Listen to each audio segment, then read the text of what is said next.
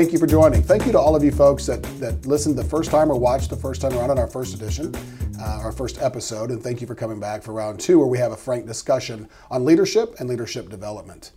With the holidays quickly approaching, there's going to be a lot of tasks at hand. There's shopping, there's office parties, there's family events, there's guidelines, there's hard deadlines at work. And with all of that in mind, sometimes we have to ask ourselves, where is the self-care and where is the work-life balance? And for that, we brought in a special guest. So what I'd like to do now is introduce Natisha DeGorval. Thank you. Hi, Natisha, how are you? Hi, we good. call you Thank Tisha. you. Is that okay? We just go with Tisha? Yes, thank you. Great. Tisha's been with the company for 6.5 years, and it's been a lifetime having to juggle and find work-life balance. That's right. Kids at home, leadership at home, right? Yes. And also here at the workplace. Yes. Right? Absolutely. So thank you for being here. This is episode number 2. We're excited to have you. Thank you so much for having me. You're very welcome. Looking forward to a great conversation. Yes. So when we talk about work-life balance and self-care, we can really get into the weeds on it because there's a lot there to unpack. Yes. But I want to open up with a quote. And the quote, you might recognize this lady from the great Oprah Winfrey. Okay. You can have it all, you just can't have it all at once. Wow. What comes to mind when you hear that quote from the great Oprah Winfrey? Such an intriguing quote, so powerful in those words. It's very interesting. So go Oprah. But first, a couple things comes to mind when I think about that quote. One, the first thing is having it all can mean different things for different people. So, during your course of life, that looks different.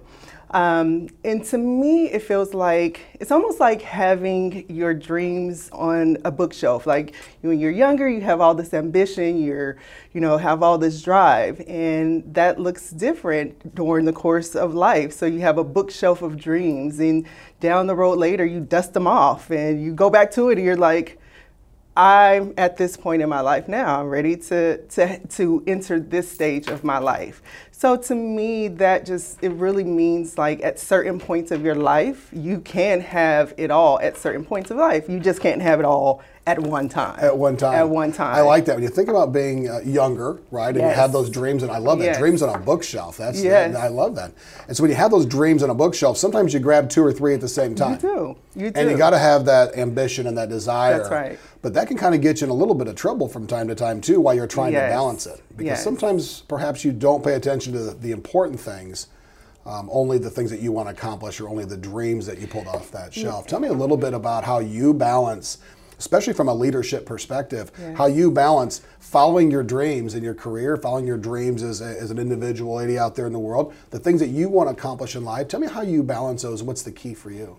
So a couple of things, personally for me, because I think you and I talked a little bit about this yesterday. Like when, you're younger, you're so ambitious and so, driven, you're ready to take on the world, right? And over a period of time, like you said, like I've had to have a balance in what that looks like in my life, being a single mother, working mother, it's a fine line and you have to learn how to balance those things. So for me, it's almost like I have to, sometimes reevaluate.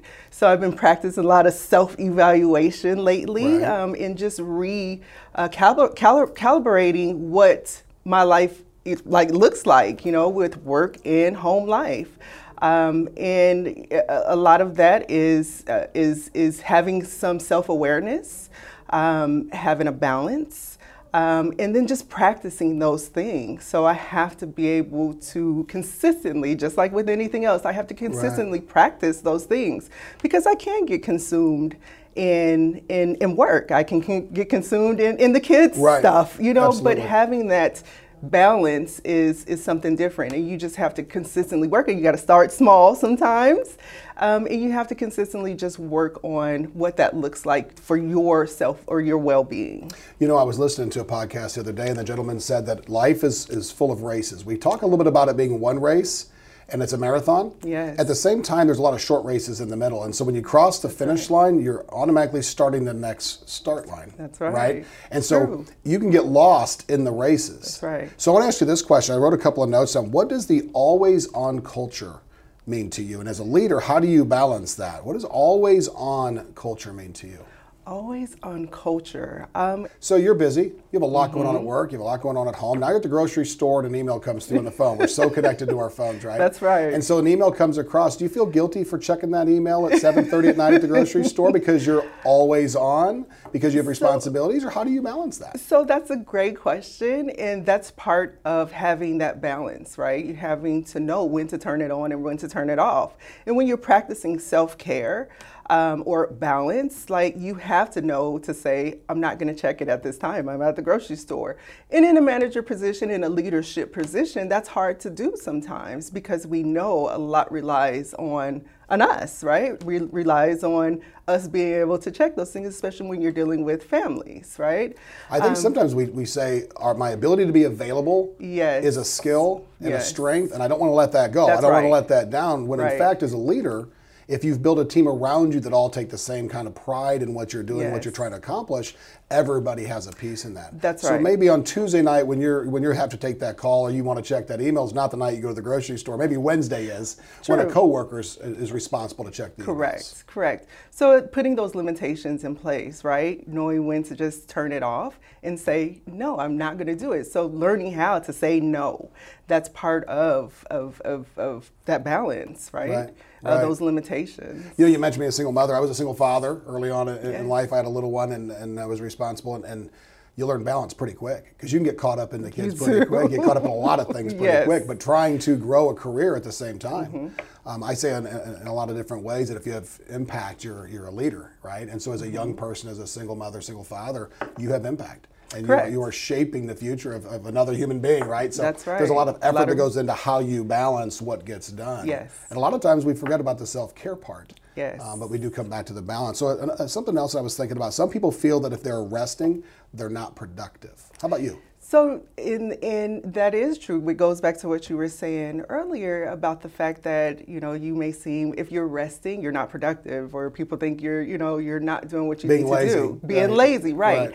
And in all actuality, that's further from the truth. Like, you need that rest. Like, and that's part of your self-care, is knowing when to say, I'm just gonna rest. And that makes you, your mindset, right? That makes you a healthier mind, body, and soul. That makes a healthier you, a more productive you. So if you're not getting that proper rest that your body needs, one way or another, it's gonna happen. Either your body's just gonna say, I'm done, or your mind's gonna say, I'm done. But at some point, you do have to have that internal, like, to say, I have to rest. So it's 5 o'clock on Friday, your team's heading for the door, you wrapped up for the week, but in our business, we never shut down. That's right.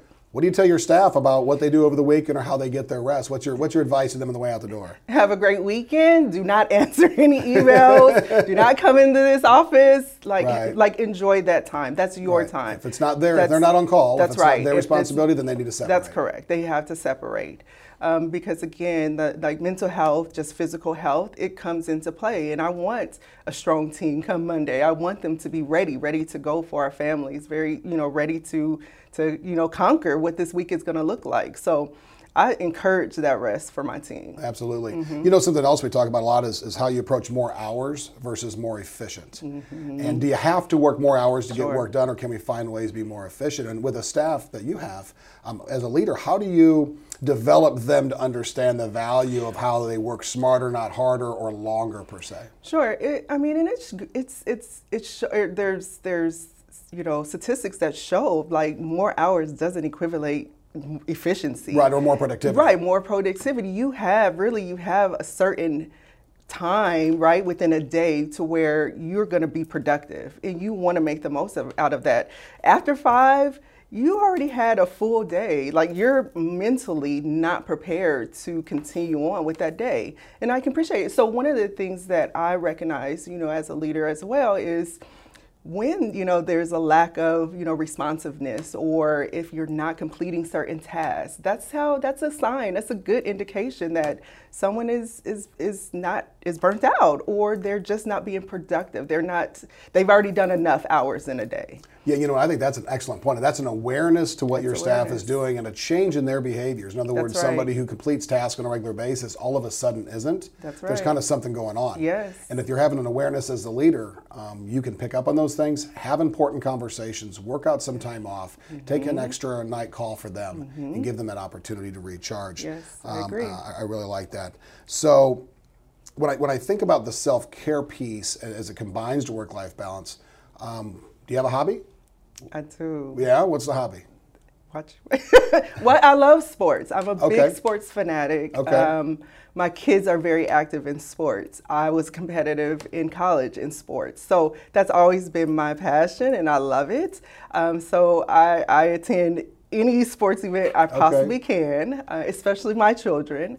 But that's what I love to do. And I spend hours, endless hours in the gym watching them practice, and that's what I love. That's like a really, that's your separation. That's my separation. You know, so we talk about it, and if you watch the last podcast, we mentioned our kids are our future, right? Yes. So what advice do you give them about how they balance? Maybe it's not work life, but school is their work, yes. right? And sports and those types of things. Yes. What advice do you give them about having balance in what they do and how they grow?